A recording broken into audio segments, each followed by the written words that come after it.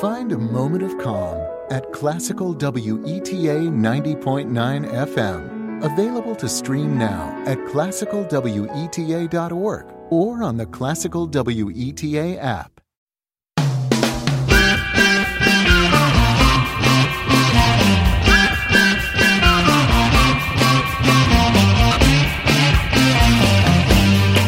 Welcome to How We Win. All over the country, people are doing extraordinary things. As always, we're giving you the tools that you need to make a difference right now. The best antidote to anxiety is action. We've won some battles, but we still have more work to do. There are 20 days till Joe Biden is inaugurated, 6 days until the Georgia special election, and 2 days until we slam the door on 2020. Joining us to discuss all of that is the president and co-founder of The New Agenda and creator of The Weekly List, Amy Siskind. She's been calling out the erosion of norms and the rise of authoritarianism since Trump took office. So we're going to talk about what he broke, what we can fix, and what our priorities need to be in 2021. I'm Steve Pearson. And I'm Mariah Craven. And this is How We Win.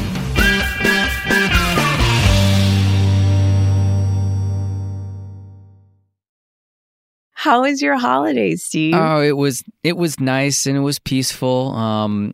We didn't go back east like we usually do and see our family. Obviously, travel was off the table. Seeing our family was off the table, like so many of us. But we are grateful that we are healthy and have a nice home to celebrate the holidays in. So, and I'm especially grateful for the delicious horchata cake that you sent us, which kept me wired and in a good mood the entire holidays. One last sugar rush before the end of the year. I'm eating so much cake and candy. What about you? How was your holiday? Also peaceful. My husband was very perplexed that the baby got so many gifts. Gifts kept coming to the house, and he would say, "Is anything for me?" No. It's Jackson's first Christmas. It's Jackson's first Christmas. So it was lovely to have a first Christmas and just unwind and unplug and not check my emails, which I have been chained to all year, in part because of our guest today, who sends out such great comprehensive emails each week. I mean, she used to send them out each week. We're going to talk to her about when she was able to stop doing that. And we want to kind of review 2020 and we want to do it with Amy. We don't want to wait. So this is it, our last show of 2020, if you all can believe it. And we're so pleased to be joined by Amy Siskind to help us wrap up the year. Amy, thank you for being here. Well, thank you for having me and for all your work as well. Absolutely. The weekly list was both a lifesaver for me over the past few years and also just like, drinking from a fire hose, of course. I can't imagine. How nicely put. I was like, there's so much to read. There's so much information. Talk to us about how it started, how it grew, and how you managed to keep it going for so long. To answer your last question, I'm not quite sure. I'm still in the coming down from it phase. I really, when I started in November 2016, had no grand ambition of where it would go. I just was disturbed by a lot of the impulses that I saw in Trump. And it reminded me very much of, as a Jewish American, of the uprising of Hitler. So I read up at that point about authoritarianism. And the one common thread from a number of writers was how things would probably be going on a predictable path. Like I read about Marcia Gessen's November 2016 article, pretty much has happened. But the other thing they warned us about is we would be like a frog in water coming to boil degree by degree, and we would start to normalize things. So the list was really an exercise to write things down that were not normal each week. So we would be able to, self-reflect on what was changing around us. And week one, I started after I went to the home of Eleanor Roosevelt, which is about an hour and a half from where I live in Valkill. She's always been my North Star throughout my life. And I went to her home that day and just, her writings about the importance of we, the people, are the democracy and we are the government. I just decided that night I came home and started to write things down. And that first week was only 9 items. As we finished off year 4, it was some weeks over 300 not normal items a week. So, this went from a hobby to, in year 4, consuming 50 to 60 hours of my life every week and staying up till 11 or midnight just to keep up with him and working every day. And no one should be subjected to that and have to keep track of all the not normal things. So thank you so much for doing that incredibly important work. Yeah, thank you. Yeah, by the time it kept going, I just realized the importance of it and stuck with it. And it will be, therefore, a way for future historians and current book writers and historians to write about this era and not let them repaint what happened and what was done and try to gloss over it, which you can already see some of the Republicans trying to do. It will be the recorded history of the 4 years and the 4 years plus and all the broken norms. You got your news from a lot of very different sources. And what was so great about the list is that, like you said, it's comprehensive and keeps everything in one place. Do you think there was adequate or good media coverage about these issues throughout the last 4 years? There was so much media coverage.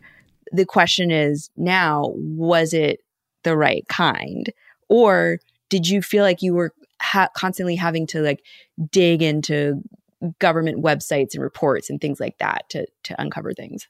Yeah. So because the list is just supposed to be without a voice of opinion, it's just supposed to be factual and reporting. I only used the most mainstream media sources, like the Washington Post is number 1, followed by the New York Times and Politico and CNN.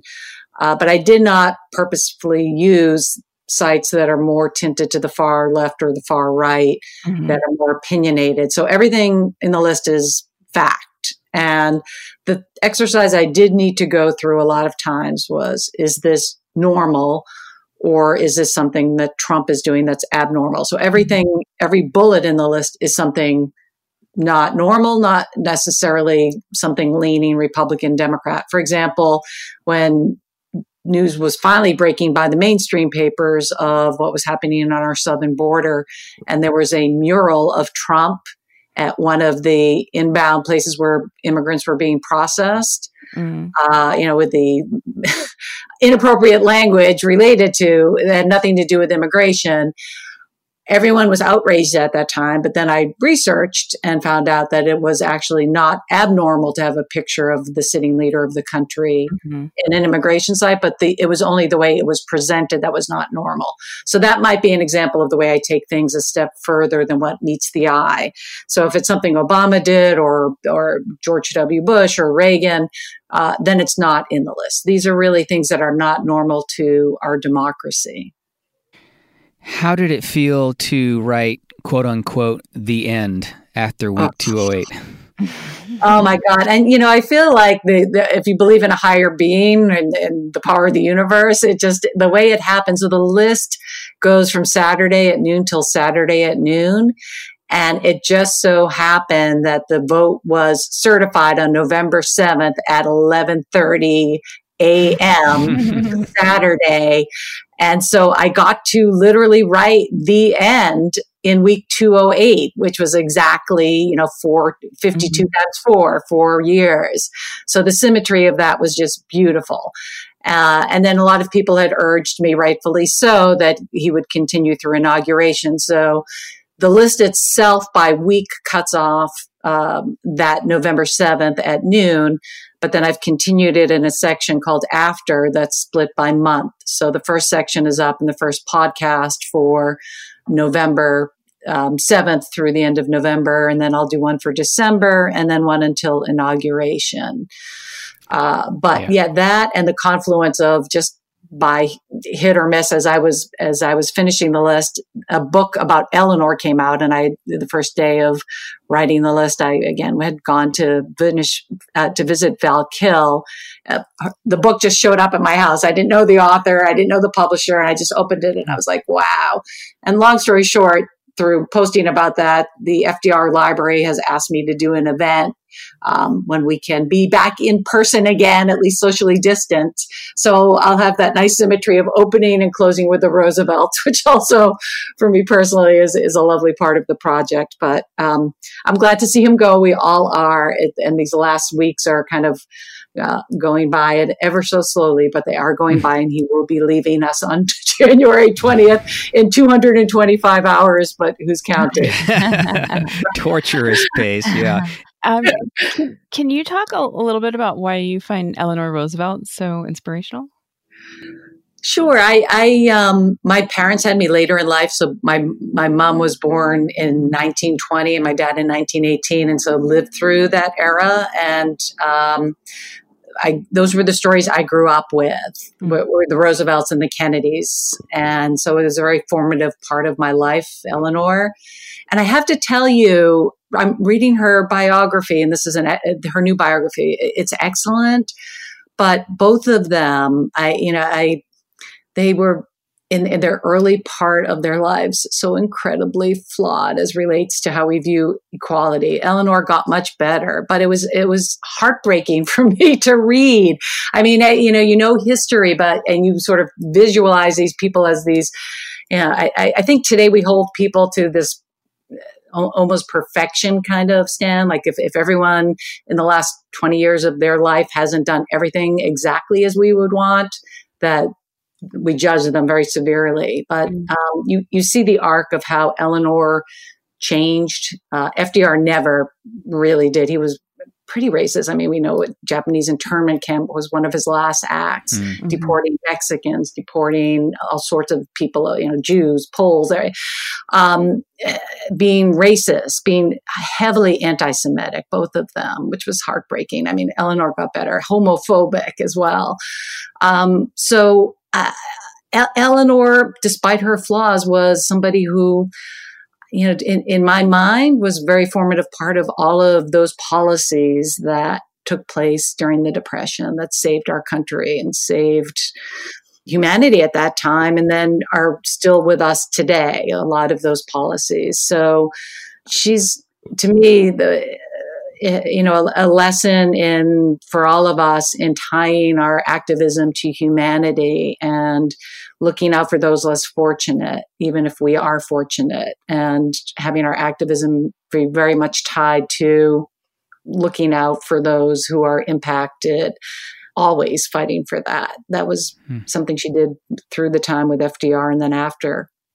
And she spent, just as relates to the list, a lot of time, and a lot of the exhibit about her at Val Kill is about her views on government, and we, the people, are the government. And that's something that I think gets lost and is very lost right now with what's happening in our Congress and its dysfunction, that they're there to serve us. And it doesn't seem like you see that in any way with the Republican Party at this point. Like, Lord knows what they're doing there, not wanting to send out stimulus to people starving and worried about paying their bills and their credit cards. I mean, whatever it is that they're worried about paying down, that's not what the government was meant to be. So I was going to ask you about that, the lessons that you've learned. You obviously did a lot of research and context over developing the list for the last 4 years. What are the most important things that you discovered through that work that maybe you didn't know about our government? Well, how fragile our democracy is the overarching concern I have. And that if we don't address things under the Biden administration and take action against what's happened these last 4 years, it could very easily happen again. And it will have been a test run by someone who is overall very incompetent. But somebody with competence could take those tools and do some real damage and end our democracy. So looking at Trump, which I was in the foxhole with him every day from November 9th, 2016 until January 20th, 2021. So I know him. I know his patterns. I know what he was up to. I could, that in a way was sort of freeing for me at the end, because he didn't have the same impact on me psychologically, because I follow him more analytically. But he's been the same person when I did week one as he is now. He's cared about two things: making money and staying in power. That's been the central theme throughout. So I could see trends happening early, and how he was deconstructing our federal agencies, and how he was leaving us in a position to be vulnerable, and how he was realigning our global alliances to team up with dictators, which I think we'll find out there was a quid pro quo there. We already know that, and to some extent from New York Times reporting that he was getting licensing fees from Turkey. But those were his central themes throughout. And I think an important function for all of us who are activists in 2021 will be making sure that Biden doesn't try to be so conciliatory that there's not accountability. Because somebody like a Ted Cruz or a Rubio or Nikki Haley could take these tools, and it would be the end of democracy. Right. And so that worries me, that if we do not codify a lot of these broken norms in my list, that this will happen again. And there needs to be accountability. There needs to be laws on the books for everything from, we should see your tax returns, we should see your medical records, you should not be able to sell U.S. interests and repatriate that money and personally profit from it. These simple things need to be put into law.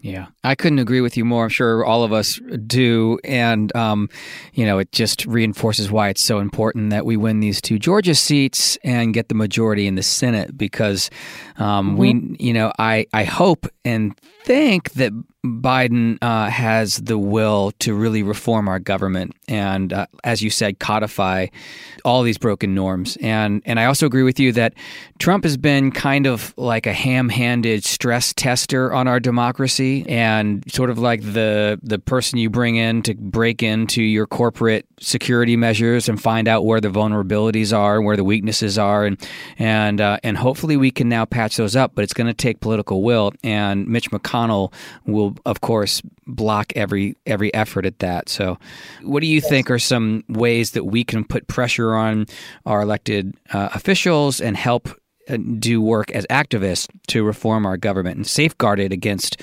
these attacks? Well, I think number one, we should not put away our marching shoes and our protest signs, because I think if that doesn't happen in 2021, we need to show up in person again and start marching and protesting in DC. Coronavirus and vaccine, hopefully by then. But we're going to need to take to the streets again to make sure there's accountability. And that will be part of our activism. And I think that will also be tied to our successes in 2022 and 2024.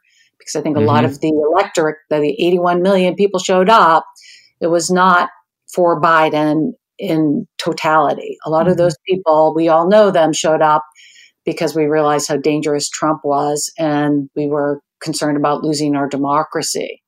So those people aren't coming back to the polls if we move on, it's everything's hunky-dory and nothing bad happened. You're going to lose all of those people as well. So from a strategic point as well, it's really important that the Democrats show that there's hearings for some of these things that happen, that there's an attorney general that will actually pursue lawlessness, not just by Trump, but by others in his regime. Yeah.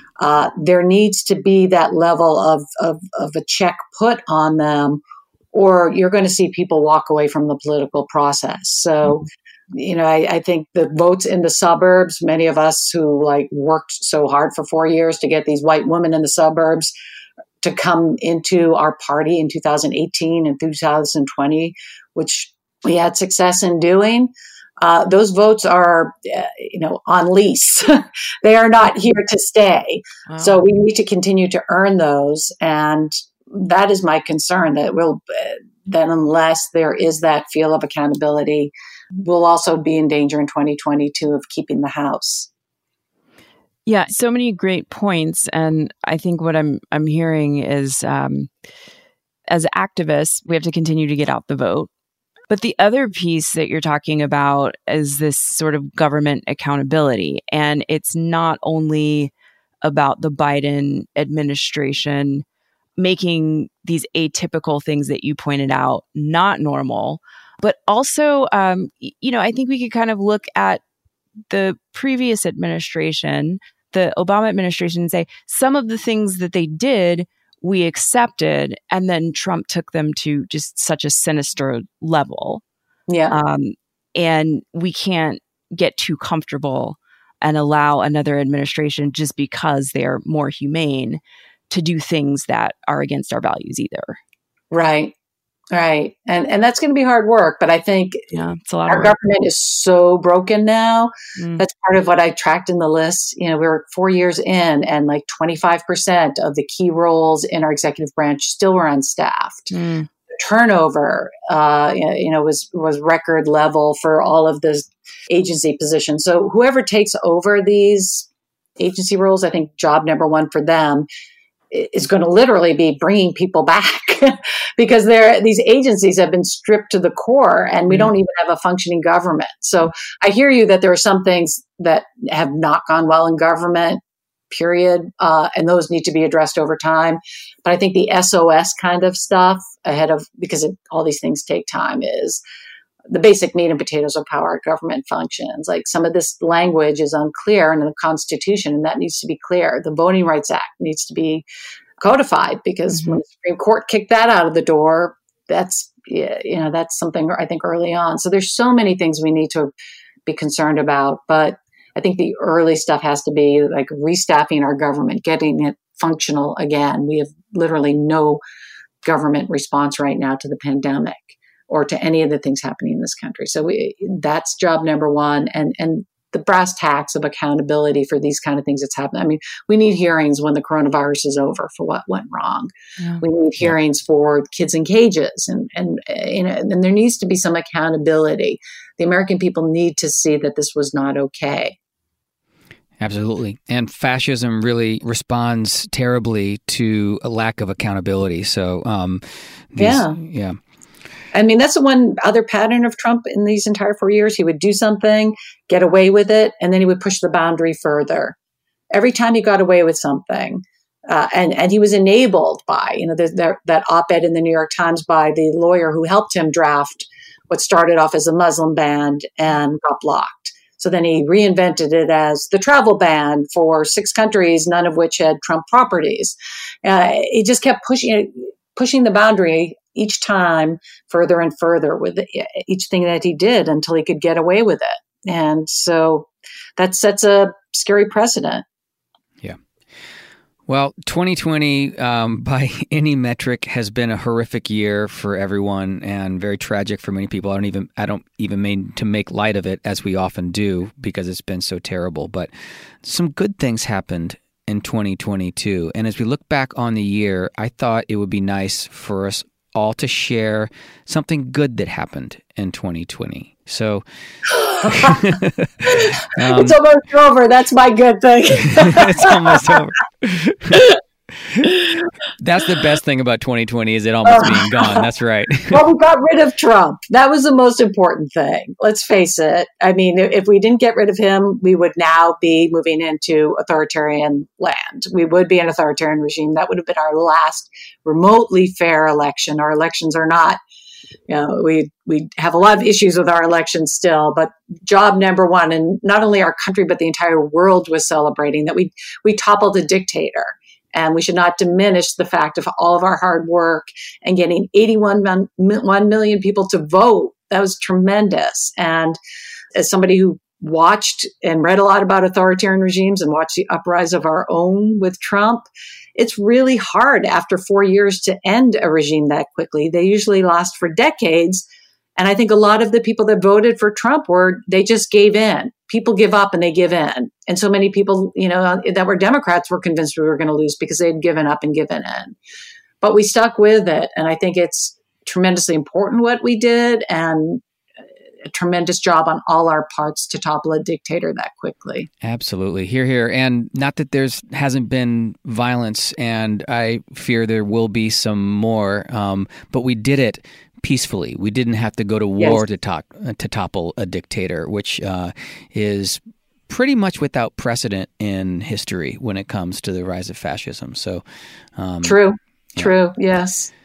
What about you, Mariah? What's a good thing for you that's happened in 2020? I can think of a few, but I had a lot of good, I had good things happen personally, but from a much broader perspective, just the record civic engagement was the best thing, whether it was voter turnout or organizers registering voters in critical places that I remember us talking about back in January, February, and people, going to the streets and protesting what were basically lynchings, which, we sometimes get complacent about. So I think that as hard as 2020 was for everybody, a lot of good happened. What about you, Steve? Well, I'm very angry with you because you took mine. And there's only been two good things that have happened in 2020. So no, we gotta coordinate in advance. We do. We need to talk about these things. We have show notes. Why don't we pay attention to them? No, I will just expound on it because I had expectations that volunteers would step up and get involved. Based on what the historic volunteer engagement we saw during the midterms, I knew for the presidential election, like Amy articulated earlier, it wasn't necessarily all for Biden. It was a lot of we got to get rid of Trump. And it was just an enormous, obviously it showed in the turnout, but the volunteers that stepped up to take action, to make phone calls.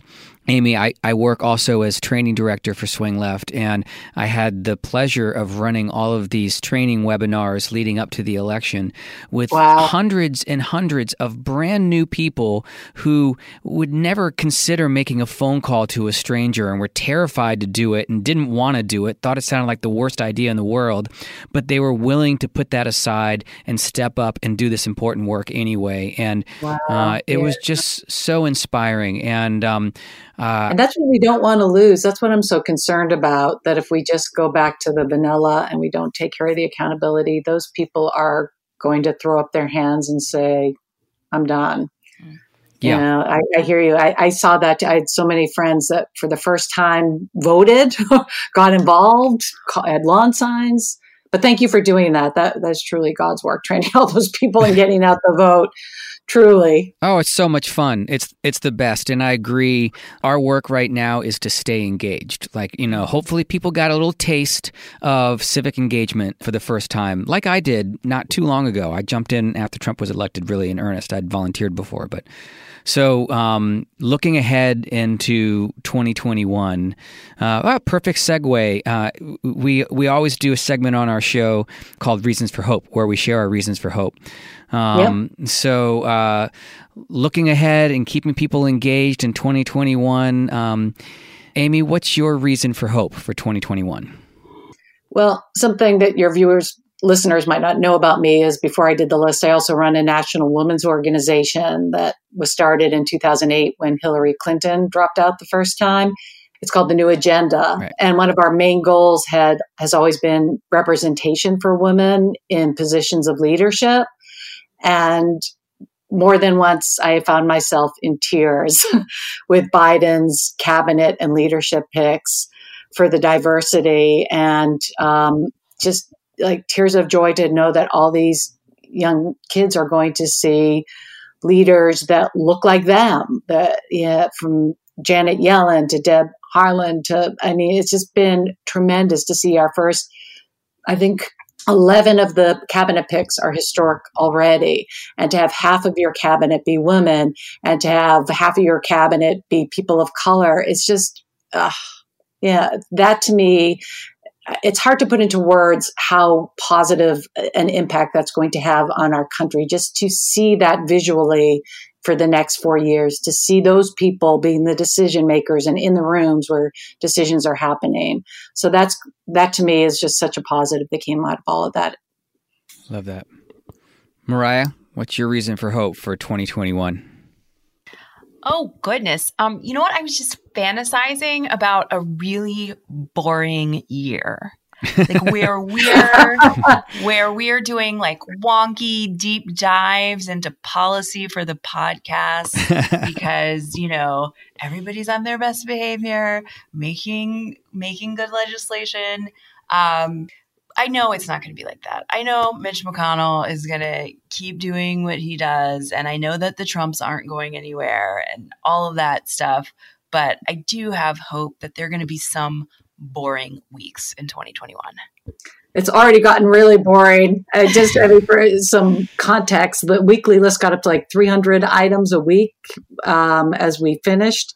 And now it's like 300 items for the entire month of December. So things have already dramatically slowed down. Thank God. We can breathe. I love that. Building on that, my hope for 2021 is fewer podcasts where we record and then get completely blown up later that day by brand new breaking news that we didn't address in our podcast. Yes. It feels like that's happening, doesn't it? I mean, look at the news. And it's not only because it's the holidays, because I've been tracking every year during the holidays. He's always super busy blowing things up. So you can already feel things just sort of coming down to earth again. Yeah. So that is a positive for everyone's physical and mental health. We've been in a 4-year abusive relationship. We have, and it's you know, it's going to be hard for people to pivot from being the resistance to being in power to expressing our power and staying engaged. And I admit I am fully guilty of having a lovely, quiet time with my family over the holidays, only to pick up Twitter and check out what Trump is doing and get furious for no good reason, right? So we need to break ourselves of that habit and keep staying engaged in a positive way. And that's my hope for 2021. And I'm seeing it right now with Georgia, which is, of course, our call to action. We have 6 days until the special election is over. So that means every phone call we can make from now until then is just so existentially important. So Georgia. Yeah. Georgia. Yes. Praying for Georgia. That makes such a difference. Bless all the people that are doing that work, Stacey Abrams and all the other activists, getting out all these first-time voters that didn't even vote in the presidential election. Wow. Yeah. Just got to keep our foot on the pedal till the end. Just keep pushing whatever we can do. Yeah, we're already seeing better turnout than we saw for the presidential year, which is very encouraging. But again, like, don't get comfy with that. Foot on the gas. If any of our listeners missed it last week, we had a great interview with Jon Ossoff, and so listen to that if you missed it. If you need to catch up because that was over the holidays, and then make some phone calls. Let's help elect Ossoff and Warnock and take that gavel out of Mitch McConnell's hand. Yes, end the reign of terror. Amy, thank you so much for going through all of this with us. I'm sure you're like, please, just let me rest now. No more not normal news. I will be very happy when January 20th comes. My work since the election has been more just having everyone be calm and telling them he is going to leave because we are all so psychologically battered. We've been in a relationship with a narcissist for 4 years, and I think it's going to take years, if not decades, for people to emotionally heal from this period. It's, myself included, from coming down from, spending too much time in his brain, that small place. Yes, I think things are going to start to feel better in 2021, especially in the second half as we get vaccinated and we can start to, come out from hiding again. It will be wonderful. So here's to a hopeful 2021. Thank you. Happy New Year, Amy Siskind. Thank you so much for joining us. Oh, thank you so much for having me, guys. Happy New Year.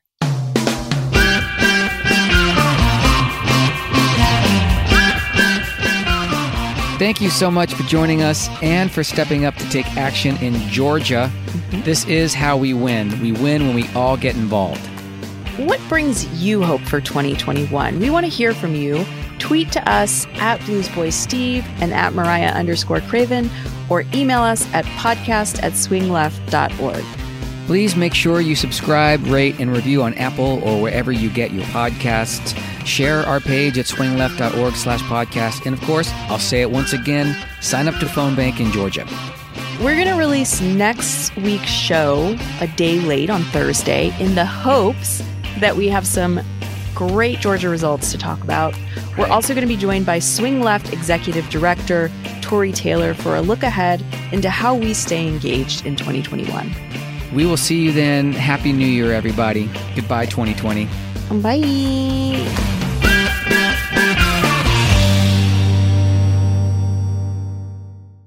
MSW